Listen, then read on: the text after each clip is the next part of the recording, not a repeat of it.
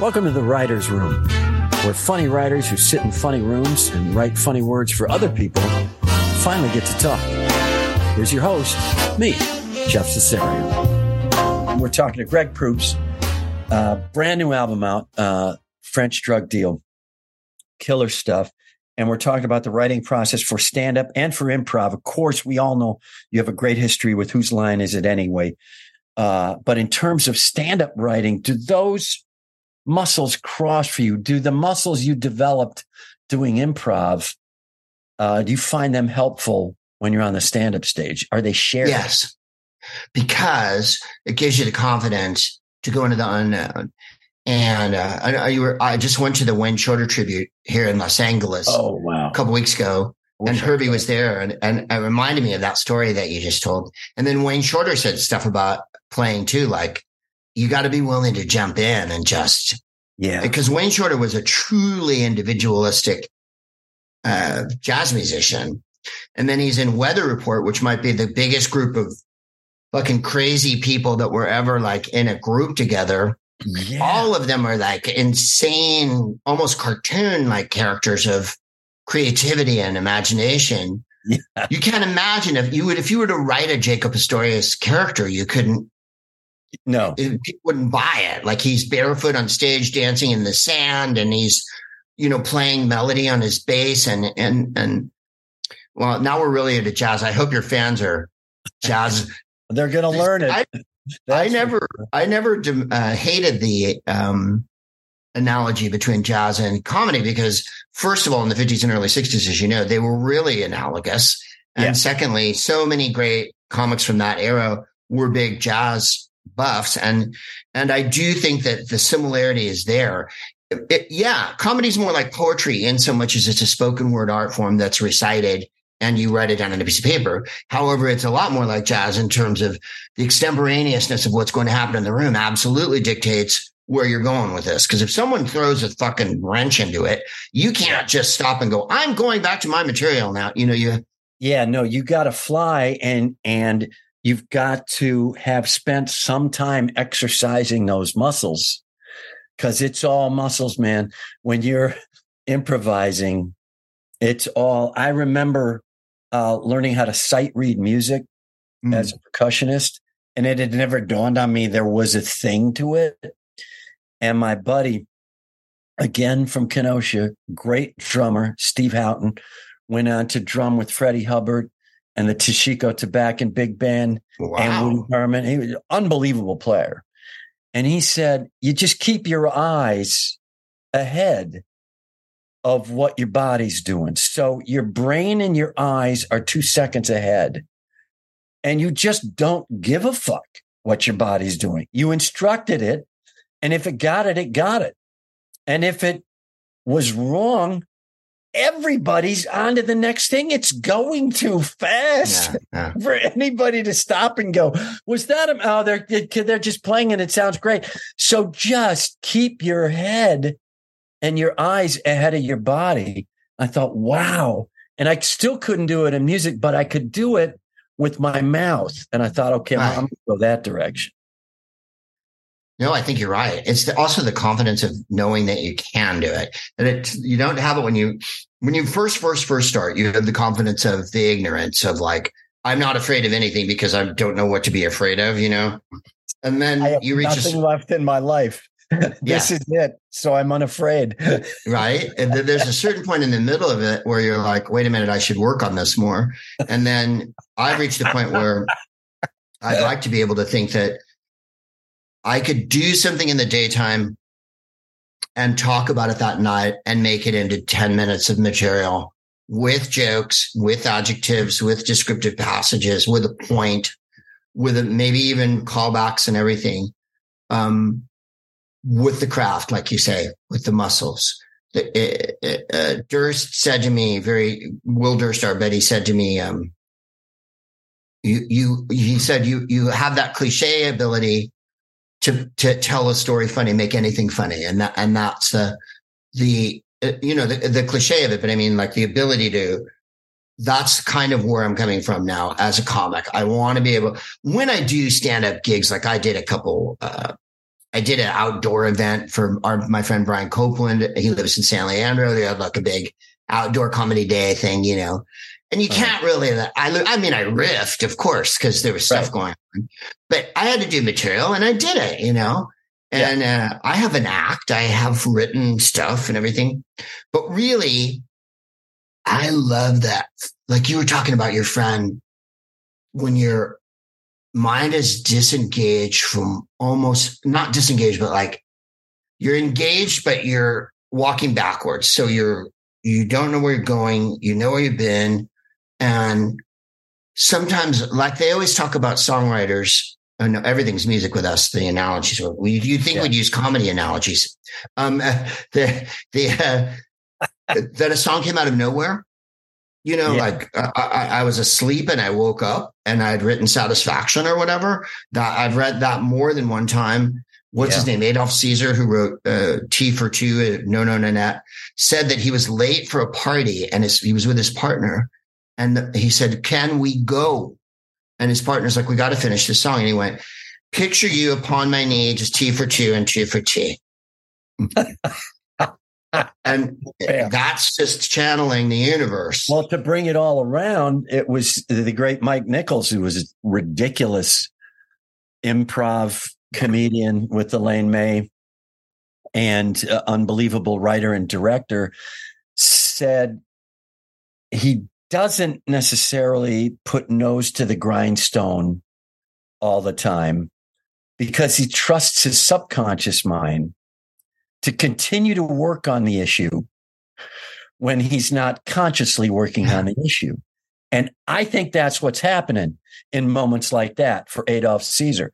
That brain, those gears are working, whether you're eating dinner, sleeping, it doesn't matter. And then something relaxes and this fucking Kawasaki just comes out of the back of your brain and just, and it's there. And that's when Tom Petty goes, "I wrote it in 18 minutes. Yeah. It's the biggest hit I have, Right. What a process. It's absolutely, it's, what did Whistler say? Like he did that painting of the night sky and it's a firework and it's blue and there's one dash of color. And Ruskin or whatever, the critic, said it was shit. It looked like a child did it or whatever. And they went to court and he won some sort of Pyrrhic, nominal £1 victory or whatever. But he said they got him on the stand and he went, "I didn't just dash that off. That was a lifetime that went behind that." Wow. So I sat down to paint it and my intention was, and so when he did it, it's just, and you think, when I'm at my funniest, I'm not thinking about, you're thinking always because the super ego is there about what you're doing, but it's coming out and then you're not, what's the word? Censoring, like when I'm in the improv group with the guys and I'm at my funniest, it's almost out of my mouth before I've thought of it. And that's a real weird phenomenon. And with the stand-up, I can almost get there like a jazz cat, which is what I really want to do, and just blow, The problem is you can't just make noise. Yeah. You have to articulate words and you have to make sense of sentences. Well, you're in total command of the entire energy of the room as a stand-up. In improv, there are other people. Yeah. And you can so turn that it up and shared responsibility may allow you to get that half step further ahead.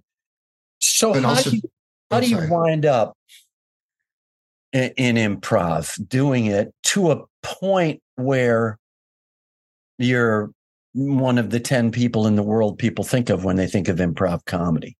Right. How do you fall into whose line? Fuck, Jeff.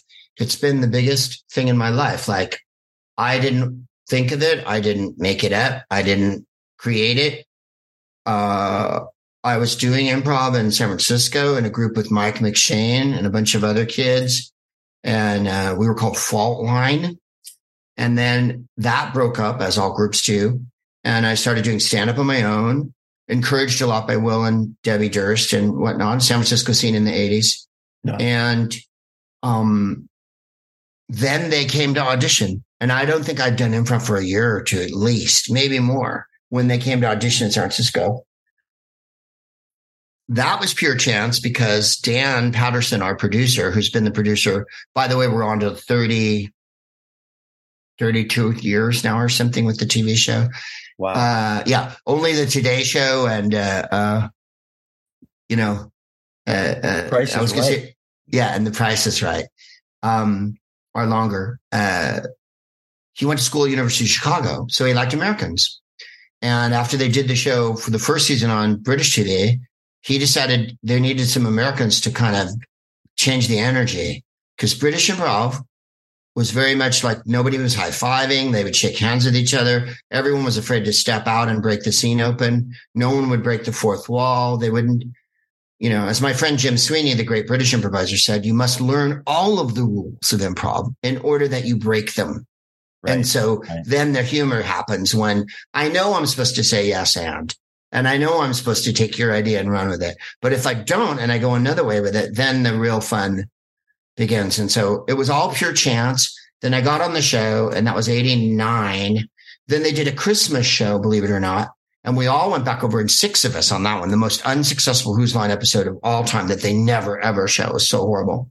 And then I ended up on that show for 10 years. And every year, Richard Braunch, who's the keyboard player from that show and my best friend, and I would say to each other, surely they can't do this again, because British shows don't run at all. British shows, The Office, Ab Fab, whatever, 2 years, maybe 2 years. They get 30 episodes and they go, that's it. That's the best. Right. Let's not get into the writer's strike. But the other difference was in the old days, a British show was generally written by the person who created it and maybe 1 or 2 other people. Whereas an American sitcom, as you know, there's a platoon in there.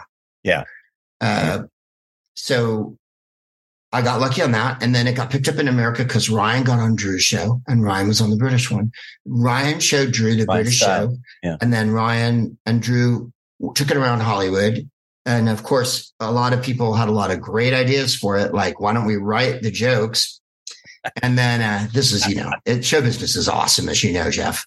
The only business in the world where if you wrote your own life story and wanted to star in it, they would read a bunch of other people before you. Yeah. Because someone might be better at you than you are. Absolutely. Yeah. So I would love to see a movie about about Drew going out and pitching. Yeah. By the way, with tape from the English show, you could show them what the show was. Here's the structure. Yeah. Here's how it works. Here's people working it. And here's the laughs. Yeah. And then, all right, hang on. Yeah. That gives me an idea. Oh, it does it? That's interesting. So then we got lucky and that was on, and then it went on ABC Family and blah, blah, blah. And then that went off the air, and then they bragged it back on the CW like 7-8 years. We shot again this year, Jeff. There's a whole new season coming out. I'm not kidding. We're in our 1,000th year. And I've been on the road with Ryan. Drew started us as a live group in like 99. We were shooting an episode and Drew said, hey, Greg, hey, man, I'm going to go to Vegas. You want to go to Vegas with us? And so we all went to Vegas and did a giant, terrible improv show. And that sort of started our group. There was so many of us on stage, 10 people in an improv group. I called it the Preakness, because you could bet on the field at one point. Like they had to wheel out the second 8 of us get in there. 4. Just like impossible to be funny with that many people in a group. Oh my God. I agree with Clockwork Orange, 4 to 6. If you can fit us in a car, then we can be funny. If it has 2 cars, then we're a barnstorming baseball team from the 30s. So I got lucky. I really got lucky. The other week I was in San Francisco with the boys, and we were playing Davies Symphony Hall, right? We had a really beautiful fucking concert hall in San Francisco, dream come true for me. There are pianos in our dressing rooms and pictures of Zubin Mehta and Ivo Poglarovich and Leontine Price and fantastically Leonard Nimoy and whatnot on the walls. These kids came up after and they go, we're in an improv group. Do you have any advice for us? And I said, well, there's me and about 8 other guys that make any money doing this.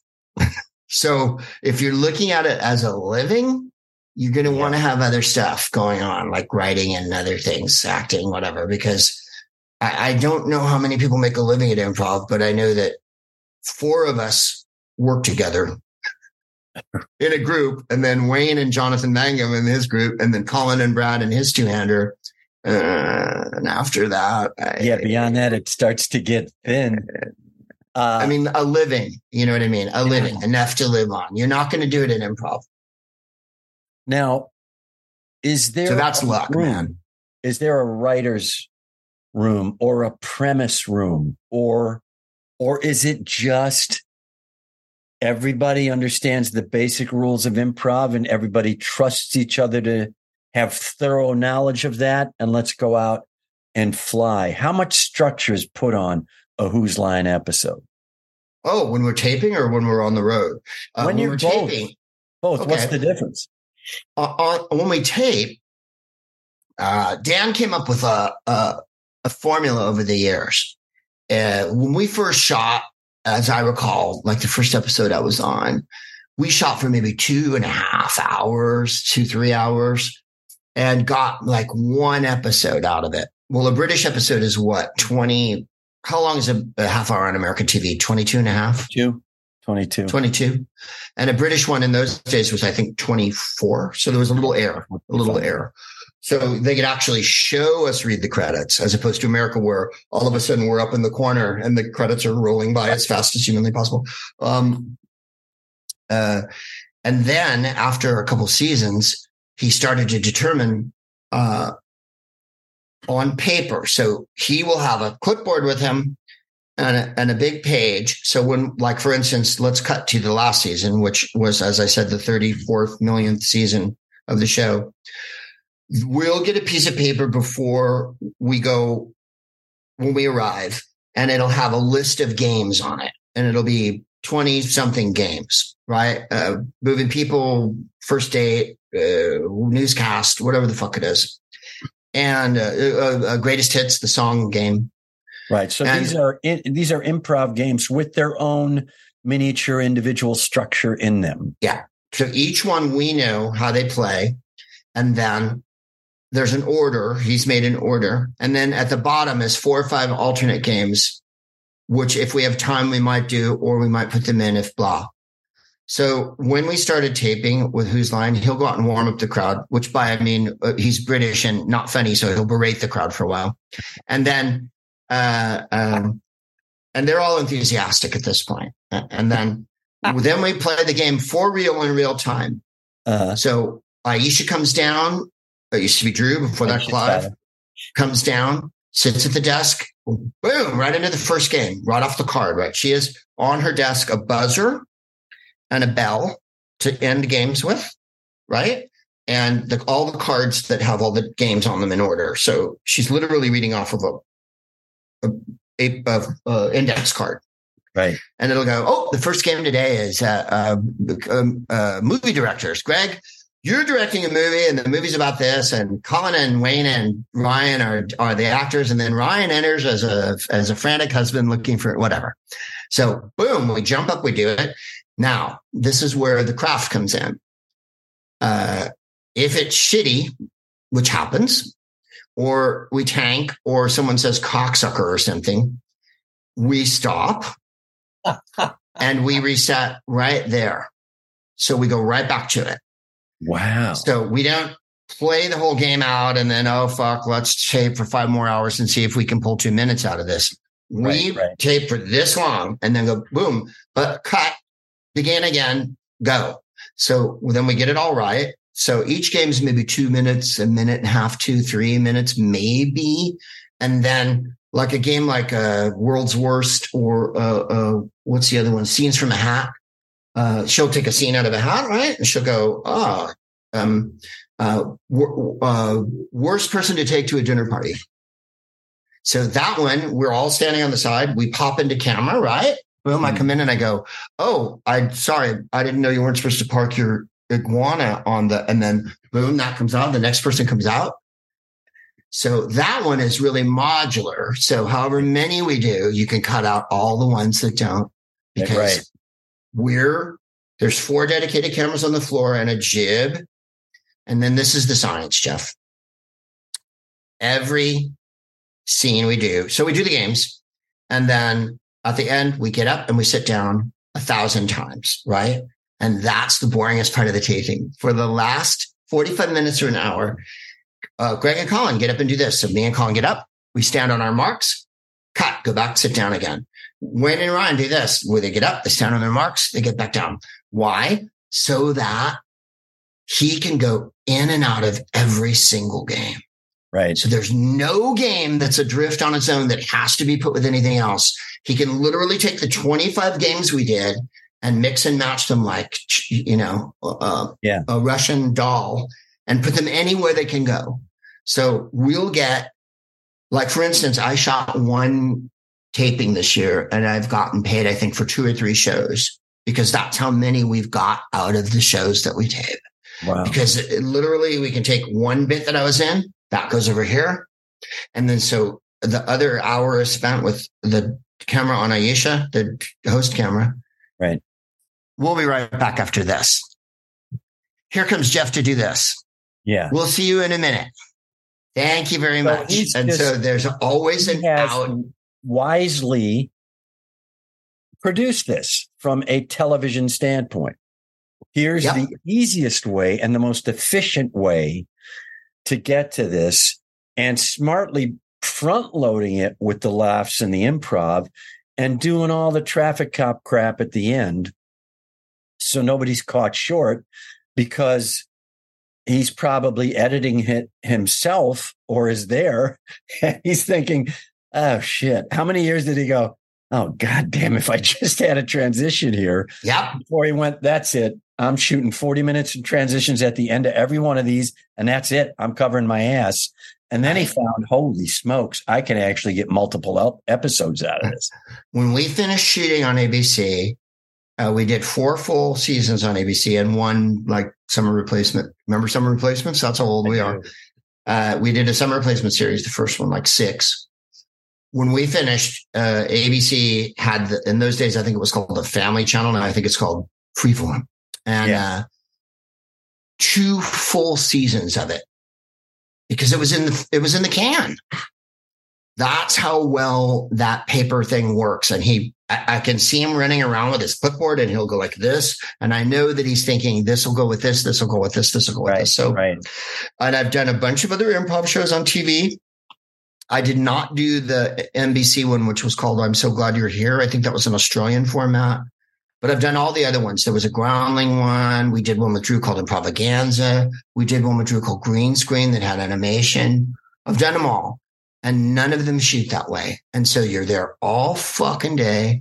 And at the end of the day, you have to try to find the 2 things that worked and pull them out, which is no way to shoot improv. Improv, like I said, the main thing is if it tanks, it's gone. Yeah. We don't fucking beat a dead horse into the ground. There's no 20-minute anything. Right. The longest you're going to be suffering is 30 seconds a minute. Wow, that's impressive. Worst improv gig you did? Anything pop into your head? Because that can be, I mean, it's such a razor's edge anyway that, the slim common ground between great and possibly bad is a high wire act. So you're falling a lot. I mean, there's a lot of bad improv gigs, but does any jump out at you where you go, oh my God, this isn't even improv anymore. This isn't even comedy. This is just some weird theatrical survival show. What? Yeah. Oh yeah. Many, Jeff, many. Fortunately with the group I'm in now, not so much. We don't really run into that. Several corporate gigs come to mind. We did one in Hawaii once where, they were all like Cadillac dealers, and they hadn't the slightest notion of who we were or what the TV show is. They were all in their 70s, and they'd been golfing for 3 days. And then we were their big prize at the end. Whoever planned the party exactly got the wrong. What they really would have loved was, Jimmy Brogan or someone. Yeah. Or someone who told golf jokes, like, a really old-fashioned comic that just they needed Michael Finney, the golfing magician. Michael Finney could have done some golf jokes, and then Michael Finney could have come out there and Michael and just get him with some golf joke. My husband said, do you have mutual climax? No, we have prudential. So I love Michael. So you guys come out to Cadillac dealers after 3 days of golf and probably 2.5 hours of pork chops. Oh, yeah, and drink. And then we got up. They didn't know who we were. And you know how you go to each other? We're in the group. Like, we don't have to go long, right? We, they want like an hour. Like we could do probably 45. Well, fucking 90 minutes later. No laughs at all. And I remember we went in the dressing room and I became hysterical at that point and absolutely could not control my laughter because I said, by the way, this was in Hawaii. We were flown to the big island of Hawaii and we were there for 3 days. So I was crying, laughing. I go, they spent all this money on us. They flew us out here and they just stared at us. And Chip was really mad. Charles Eston, who from television's Nashville, was in the group at the time. He was furious, I remember, and I cried laughing. Then I went back to my palapa with Colin and I smoked a joint and there were sea turtles down near the sea, right near my, not a palapa, my lanai in Hawaii. And there was a flashlight in the room. And I remember saying to Colin, we got really high and I said, come with me. And I handed him the flashlight. He's like, what the fuck are we doing? I'm like, walk down to the beach with me. Fucking sea turtles and a sign above them that said, do not disturb the sea turtles. And I said, Colin, how do the turtles know to go under the sign? And then one time we were doing it, you were asking me about the worst ones. Oh, you can do any. So we were doing a giant benefit for Parkinson's in New York City. And I mean, Leonardo DiCaprio and Muhammad Ali were at the front table. Wow. It was $5,000 a seat. So each table had 10 seats. So each table was $50,000. Right. The two guys in the world who have the best jabs. Right. Hello. And the OJs. This will give you an idea of what year it was. Dennis Leary, Whoopi, us, the OJs. I can't even remember who else. And Michael J. Fox flew us all out to do this, right? So we get up, and this is a group of millionaires and New York society people. And we're in some really fancy place. They put us at the Waldorf Astoria, Jeff. Wow. So we get up to do improv, and it's been stand-up and music and shit, which they haven't paid any attention to at all. And we get someone out of the audience, and she's got a wig, and she won't answer any questions, and we die on our ass. And when we finish, Whoopi's hosting. I walk by her, and I mean, when we left the stage, it was like, VJ Singh had just made a dick joke or whatever. There was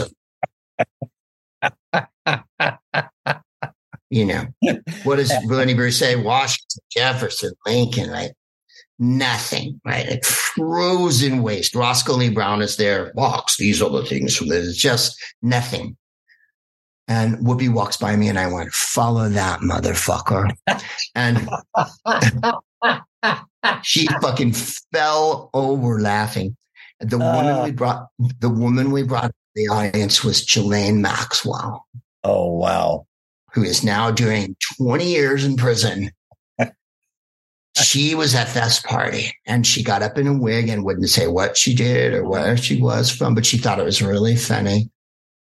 That's one of the best exits from a stage. We've got to go, but I want to hit two things. First of all, the plug for the album, of course. I'm talking to Greg Proops, the great, hilarious stand-up improv artist. And the album is called French Drug Deal. It's out now. You can get it virtually. Where can you get it? You can go to my website, gregproops.com. You can go to Special Thing Records. There's a link for it somewhere. Go to gregproops.com. There's a big sign of me there. And it's called French Drug Deal. It's on Apple. It's on Spotify. It's on every bloody thing. And it's worth it. If there's a Blue Note vibe to a stand-up right now, you're it. Thank you, at the brother. club. That whole feel is fantastic. Before we go, indulge me on your thoughts on the demise of the Pac-12 as a San Francisco guy. Right. So now the Pac-12 has how many? 2. They've moved everybody. They have 2 teams left, Washington State and Oregon State. Right. So Stanford's gone, USC, UCLA. Yeah. Cal. UCLA, USC, Washington, and Oregon are joining the Big Ten. Arizona State, and Utah are joining the Big 12. And where's Cal and Stanford going? Stanford, Cal are joining the ACC along with SMU. Okay. I don't begin to understand it, Jeff. I've always thought that the NCAA was inconceivably corrupt and horrible, and they never paid the students really what they deserved. And there's that whole, oh my God, they're amateurs. It's like, honey, they're not amateurs. Not when college football is so lucrative, like college basketball. You can't really say it's not professional. So yeah, why not treat them right? I think it's goofy, and I don't appreciate it, but then I'm old. And so in 10 or 15 years, probably people won't give a shit anymore. But I and you will remember all the classic days when all the West Coast teams play the West Coast teams, and it was a big deal. And then there was the Pac-8 and the Big Ten, and everything represented their own. I think it's a little bit of the corporatization of sports. What I would like to see is compensation. And I would also like to see the NFL owners all put into a barge together and sent far, far away where they can no longer harm the beloved game of football. There's no care for the football players. Packers, who are the only team with no owner. They are the true socialism of the NFL, which has to irritate the other NFL. It does. It'd be fun to escort them all onto a barge, because I don't think any of them would notice until they're too far out to sea. Imagine who is the irretrievable jerk who is going to not own. Is he still going to own the Washington team? No. Dan. They got a new owner who seems somewhat palatable for a billionaire. Right.